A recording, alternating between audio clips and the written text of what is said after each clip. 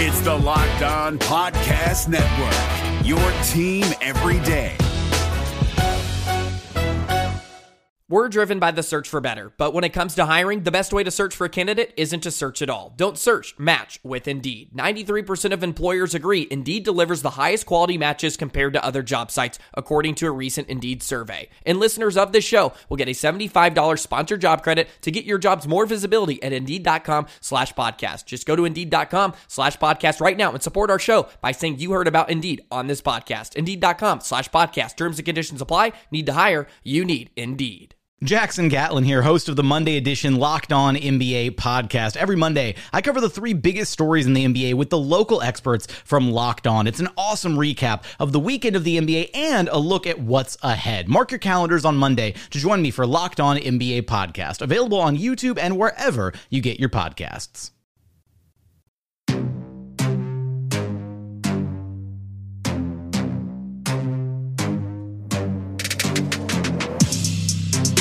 What's up, everybody? Welcome to another edition of the Locked On Thunder podcast, part of the Locked Podcast Network, your team every day. I am Brady Trantham, and it's Wednesday. We haven't done a crossover segment for 2 weeks because of either my schedule with 107.7 The Franchise or somebody else's schedule. You know, these things happen, but there's 82 games. Like, we will be fine. We will have plenty of crossover segments to come because I know a lot of people appreciate them. But today is probably...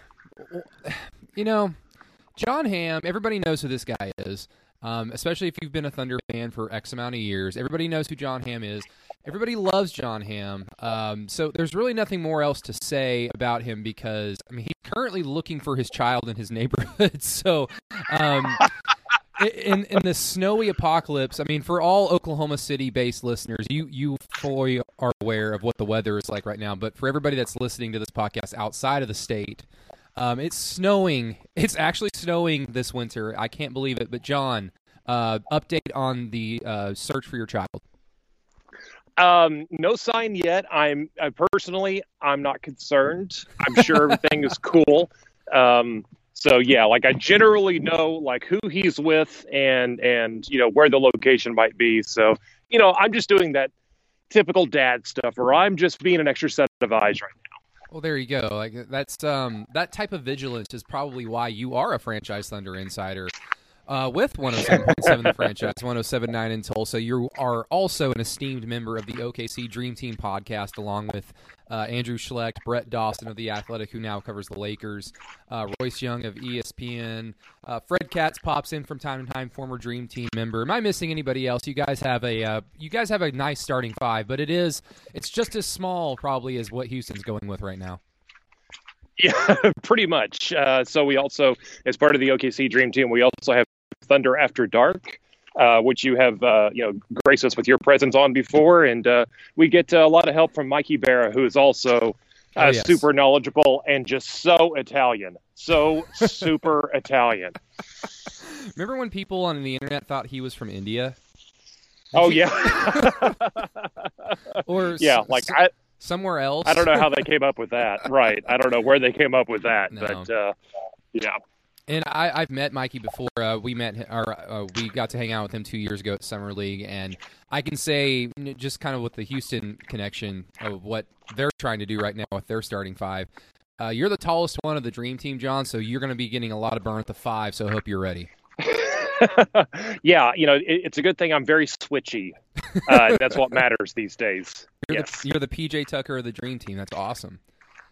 Yeah, my shoulder hurts. I'm playing far too many minutes out of position.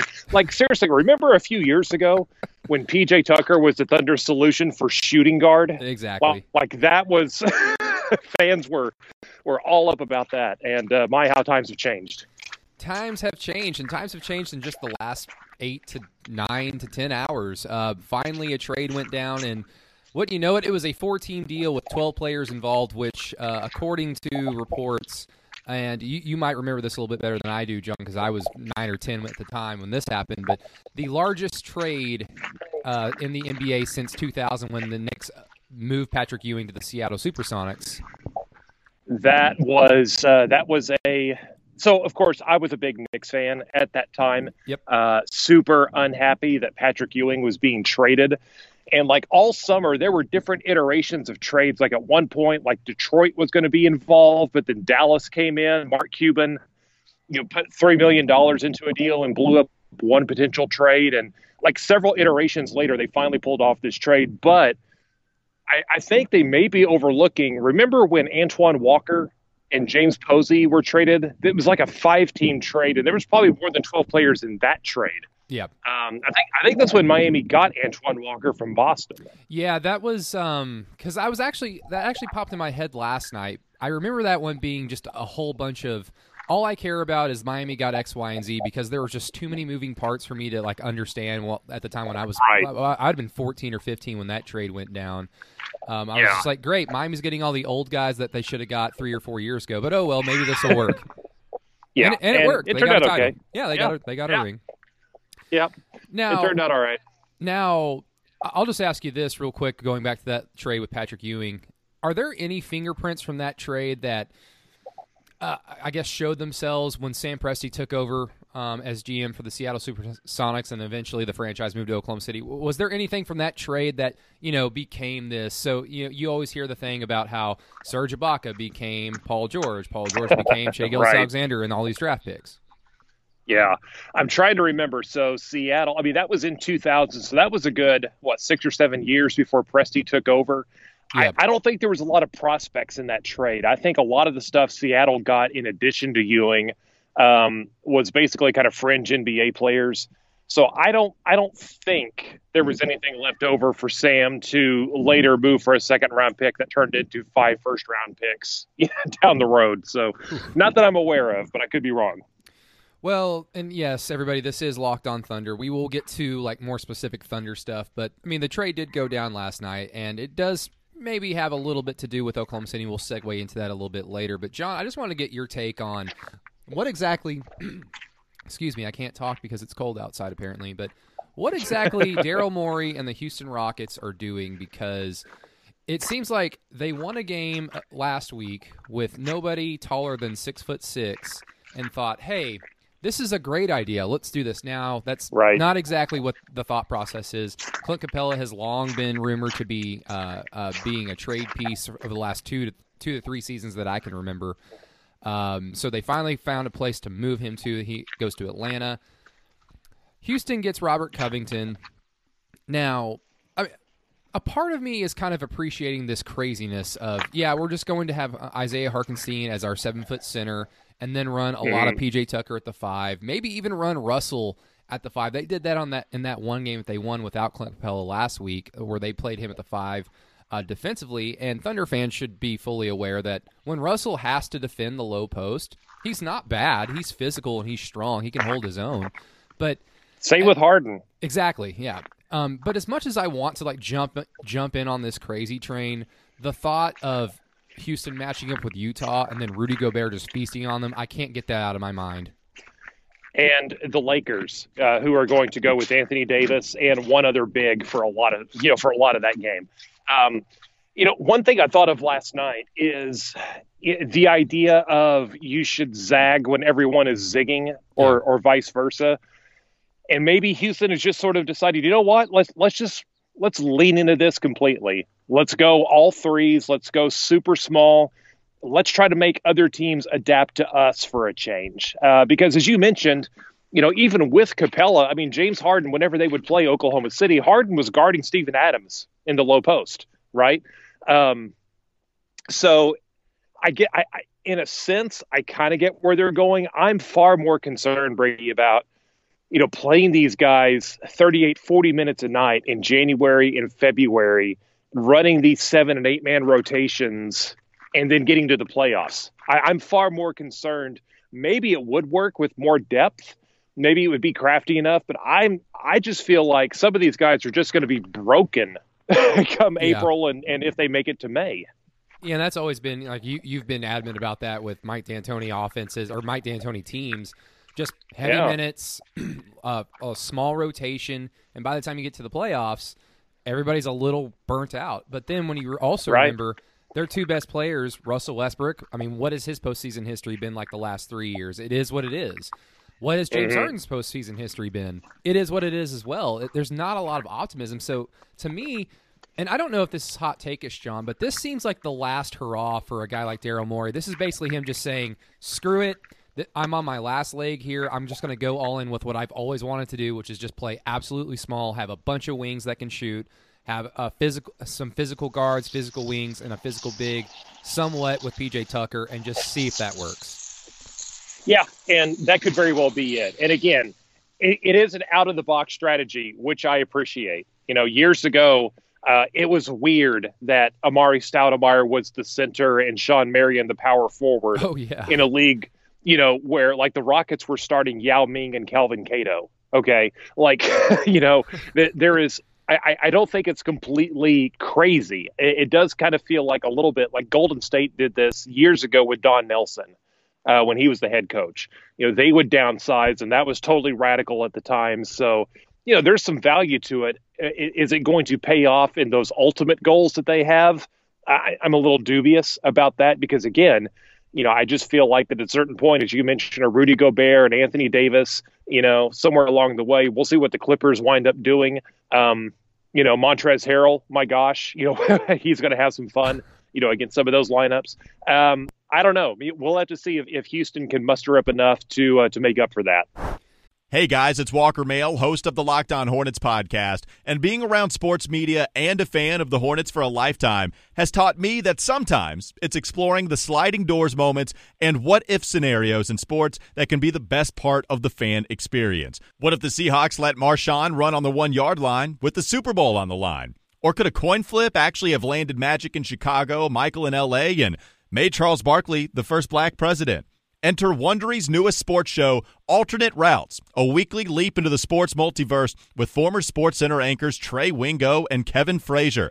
Each week on the podcast, Trey and Kevin will pry open the sliding doors of a different what-if moment from the world of sports. In these alternate sports realities, dynasties will fall, legacies will change forever, new GOATs will emerge. Follow Alternate Routes on the Wondery app or wherever you get your podcast. You can listen to Alternate Routes early and ad-free right now by joining Wondery Plus. And I guess, assuming that the Thunder don't do much at the trade deadline tomorrow, with the roster intact moving forward, you've got to think there's going to be somewhat of an adjustment period with this new Houston lineup, and they haven't played with Clint Capella over the last week, so not as much as you might think, but acclimating new players and especially players into new roles, because some of these guys have to accept new roles now, like on the fly, which is not necessarily something that players like Russell Westbrook, James Harden have to do at the trade deadline. They're just adding pieces to their team already. So I would think in the short term, this does open up an opportunity for Oklahoma City to climb up in the standings a little bit, considering that their next 4 games all at home, one of them being Boston, the other 3 being very manageable. This is a good opportunity for Oklahoma City that if they want to make some noise in the postseason, gobble up some wins now while other teams are still trying to recalibrate at the trade deadline, and then when they do recalibrate, the amount of time that it takes them to kind of get in rhythm together, if that makes sense. Yeah, I think that's valid. And, again, we'll see what Oklahoma City does. There are some indications like I forgot where I read it last night. It must have been in The Athletic. I think it was Chris Kirshner in The Athletic who covers the Hawks. Basically, the Hawks, of course, trade for Clint Capella, which takes them out of the market for Steven Adams. And, Kirshner said basically that the read he's getting is that Adams is not going anywhere, which should make Thunder fans super excited out there. Yeah. Right. Maybe this team stays mostly intact. And again, this Thunder team has shown that they can, they can juggle injuries and missing players and still not miss a beat. So, maybe that's going to be in their favor. Can I go back to one quick thing on Houston real quick? Go ahead. I just thought about this, and I think I tweeted about this last night. Think about this. They traded Capella and a couple other salaries that were not needed and a first-round pick to get Robert Covington. Yeah. This is, once again, ditching a first-round pick. They gave away 2 to get Russell Westbrook, protected picks. But once again, moving a first-round pick to dump some salary to get under the luxury tax. That is a thing going on in Houston. Yeah, there is a beauty in GMs and front offices basically physically going all in, very visibly going all in, like what Daryl Morey is doing. I mean, people thought Sam Presti should have done that back when Kevin Durant was still with the team. Mm-hmm.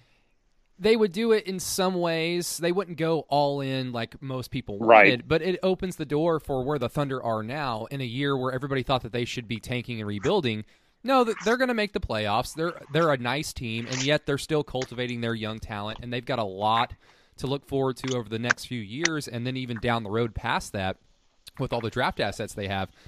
Unless Houston wins a title either this year, maybe next year, what do they have to look forward to? And those are the two differing philosophies that you have at play here. Yeah, you're right. And look, I'm not saying that there's any right answer. Whether you should push all your chips to the middle, whether you should hold back something just a little bit just in case. I don't know what the right answer is. I just think it's fascinating because, again, Oklahoma City has been, a share of the butt of jokes out there for, frankly, I think a situation that was largely misunderstood. OKC's planning, and how they sort of planned out that Kevin Durant era. But, it's fascinating that, people sort of jumped all over OKC for being cheap and trading James Harden. And now you've got Houston with James Harden in his prime. And they're sort of like, yeah, do we really need that extra part? I don't know. It's just interesting. Yeah, when it's your money, it's a little bit different, I guess. It's harder. It's harder to throw stones, but I guess with Oklahoma City towards the trade deadline, you already mentioned Atlanta gets Clint Capella, so that does take them out of the Steven Adams trade potential destination. Or maybe not. Maybe they decide to go all in and go super huge. Just go the other direction. No, I don't know. Please, somebody do something weird like that. There just needs to be polar opposites on either side of the NBA. There needs to be polar opposites. This small stuff is getting a little old, a little too fast. But we'll see what Houston does. Maybe other people will start copying it. Maybe other people won't. But now with Steven Adams. I don't know about you, John. I never really bought either the Atlanta talk. The only thing that ever made sense to me was Boston. But then at the same time, when I would think about it, I'd never thought Boston would be willing to give up either a Gordon Hayward or especially a young asset like a Jaylen Brown. I didn't think that they'd be about that.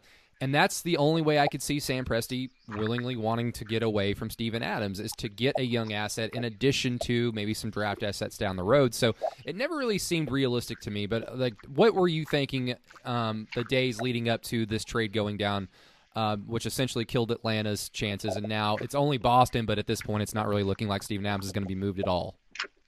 Yeah, I was looking at Atlanta like, well, what are they willing to give up? Because a first-round pick in Chandler Parsons was not going to be enough, right? There needed to be a valuable one of their young assets. I don't know whether that was, Kevin Huerter. I didn't know if that was Cam Reddish or even John Collins.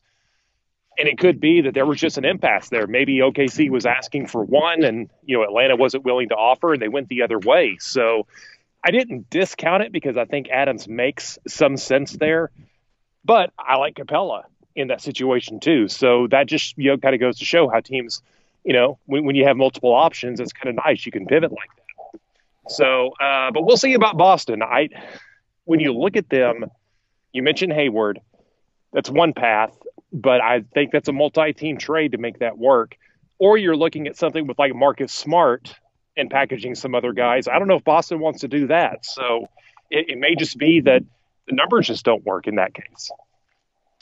Yeah, it seems too convoluted. And at the same time, Steven Adams makes a lot of sense with the Thunder. And I think his ceiling as a player, is fully realized if he stays with Oklahoma City because he's going to be so integral to the development of these younger players. He's going to be so integral to not just the defense, but adding that pick and roll element, adding what he brings to the table when he's healthy. When he's not healthy, he doesn't really bring that much to the table offensively. The defense is always there, but he sets your culture in the locker room. That's what you want to emulate yourself after as a professional, how he conducts himself, how he comes to practice and games every day. I feel like that his value is just fully realized in Oklahoma City rather than just being – he doesn't strike me as the type of player that puts a title contender over the top, if that makes sense.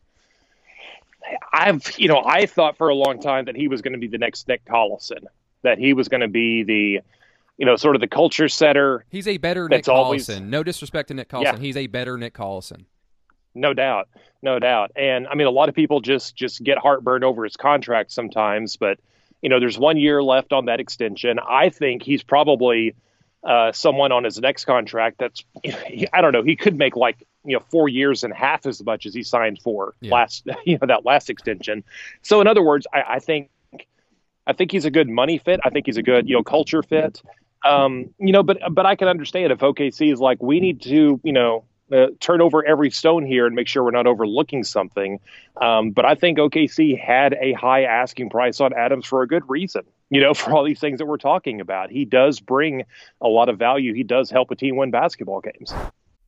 This is Jake from Locked On. Locked On has teamed up with State Farm to spotlight some of the greatest supporting players in NBA history. After beating the Heat led by LeBron James and Dwayne Wade in 2011, Dirk Nowitzki won an NBA title and proved himself to be one of the greatest basketball players of all time. But there was one player in the starting lineup for the last 3 games of the finals that helped support Dirk all the way to a championship, JJ Barea. Led by JJ and Jason Terry, the Mavs' second unit proved to be the strength throughout the playoffs, where they led the NBA in bench scoring. But for games 4, 5, and 6 in the NBA Finals, Mavs coach Rick Carlisle inserted Barea into the starting 5 to help the Mavs space the floor and put more playmaking around Dirk. JJ Barea had a knack for running the pick and roll with Dirk that helped the Mavs score more efficiently on their run to a title. Dirk Nowitzki couldn't score the way he did if he didn't have much needed support from someone like JJ Barea. Sometimes you and I need that kind of support too. Think of State Farm like a pivotal team player. When you need help protecting the things that matter most, remember the jingle and just say, like a good neighbor, State Farm is there. No, that's exactly what Presti should be doing. That's what he should be doing with everybody not named Shai Gilgeous-Alexander. Sure, you can have this player. Everybody wants Chris Paul. They're not willing to give up X, Y, and Z for Chris Paul or Danilo Gallinari. If you want to give us everything, a good player on an expiring deal, a young asset, and then draft assets, sure, go ahead and have them. But no one's going to do that at this point, especially with the 2021 free agency coming up. You don't really want to be tied down financially to a center that can't stretch the floor. But I guess moving away from Steven Adams, the other thing that kind of moved the needle for Thunder fans last night was Minnesota was another team involved in that 4-team deal. They've moved on from Shabazz Napier. And, John, they basically need a backup point guard now, or a starting point guard, excuse me. Yes. They are interested, obviously, in D'Angelo Russell. Golden State seems to be asking for a hefty asking price. If they're not able to get a deal for D'Angelo Russell, the logic would then point to, well, the Thunder have a backup point guard who's good enough to be a starting point guard in Dennis Schroeder. And I've always thought, over the last month or so, that if anybody big was moved from Oklahoma City, it would be Dennis Schroeder, but gun to my head, I didn't think that Dennis Schroeder would be moved at the end of the day. So, I mean, where do you lie on that potential scenario? I mean, I think it still bears watching. I don't have the numbers in front of me, so I'm trying to figure out what Minnesota could put together that would make sense. I mean, maybe Jarrett Culver is part of a package to make that work. I would assume Culver would be involved. Yeah, but then especially after last night's 48-player trade, I'm not entirely sure what all does Minnesota have? Does Jarrett Culver still play for the Timberwolves? Anybody? It's a valid question. Not only that, but who can Minnesota re-aggregate in a trade? In other words, usually when a team is over the salary cap and they use an exception to acquire a player via trade, they can't package that guy for 60 days. There's some other trade restrictions that come into place. Point being, I'm not even sure what Minnesota is left with right now. And then correct me if I'm wrong, they have a game tonight, right? I think so. I saw the schedule earlier today. Shame on me. I should remember better. Okay.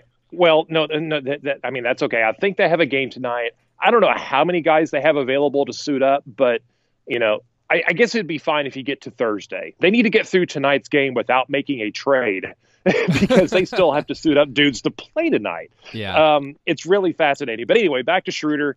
Look, I think he makes a lot of sense in a place like Minnesota, but, can the parts line up? Can OKC get what they, want in return for him, for a guy who's been really valuable off the bench for them this season? Minnesota does play tonight. They play the Hawks in Minneapolis. Oh, weird. So that is weird. They were all in the same place. Most of these teams, they were all in the same place. No, No. Evan, locker room is over there. No, don't go in that one. Well, it can't go be, to that one. It can't be as bad as what Portland had to go through a few weeks ago when they came to Oklahoma City, and they literally did not have 8 guys to suit up, but they had to like force somebody who was probably sick or hurt. Hey, we need you to put a jersey on. We're not going to play you, but we have to put out 8 guys that are available to go. Yeah, you have to suit up 8 guys, even if 2 of those guys can't go. Or 3 of those guys can't go. You still have to suit up 8 guys. So anyway, that's it. To me, I'm always looking for oddities like that in sports, and that's one that always kind of I don't know, interests me. Hey, no, but I know nobody cares about my high school basketball playing career, but my freshman year, we had two guys get hurt. One guy was sick, and another guy had to go on a emergency family vacation. It wasn't a vacation. I think his grandmother had passed away, unfortunately. We only had 5 guys to play, and I guess they didn't have the rule that you have to have 8 because we literally just played 5. We played all 5 for the entire game. I've never been more exhausted in my entire life. I imagine it was awful. Yeah, I guess with it's interesting though because I mean I don't know, like there's a part of me that doesn't want to see Dennis Schroeder traded away from this team because of what he's been able to do for his career and just kind of the reputation building coming from Atlanta and kind of the reputation that he had with the Hawks now that he has been with Oklahoma City for now 2 years, being one of the leaders in the 6 Man of the Year race this year. I wrote about that. Everybody, you can read that at thefranchiseok.com if you want. I don't know. Like, I don't know what Minnesota wants to do philosophically because I guess they're not mathematically out of the 8 seed. At the same time, you add Dennis Schroeder. Does that put them like? What does that do to? What does that? It makes them better, but what does that do? Yeah, I don't know. Maybe it sets you up for next season, but then Schroeder's in the last year of his contract. I don't know. Clearly, Minnesota needs to do stuff. And I still think, I mean, look, they have been all over D'Angelo Russell since last summer. I don't know what exactly the holdup is there, but maybe Minnesota eventually just breaks because, Gerson Rosas, who's running the team now, came from Houston, has an appreciation for star players. He's talked about this recently. So, maybe eventually he'll relent because, D'Angelo Russell's a better player than Dennis Schroeder. Maybe he goes that way. In the end, because you're right. I mean, Dennis Schroeder is as good of a player as he has been. Is he the missing piece next to Karl Anthony Towns? I kind of doubt it. I mean, he's a nice guy to have on your team, but I don't think he's that second dude. And I think that is what Minnesota's all about finding at this point. And so I guess like if there was a gun to your head, John, do you think Oklahoma City does anything at the trade deadline? If you had to put a yes or no on it. Anything big, let's just say anything big. I was going to say, I think they're going to do something. I mean, on our last Dream Team pod, there was an over-under 1.5 trades. I said over, mostly to be contrarian, because I knew everyone else was going to say under.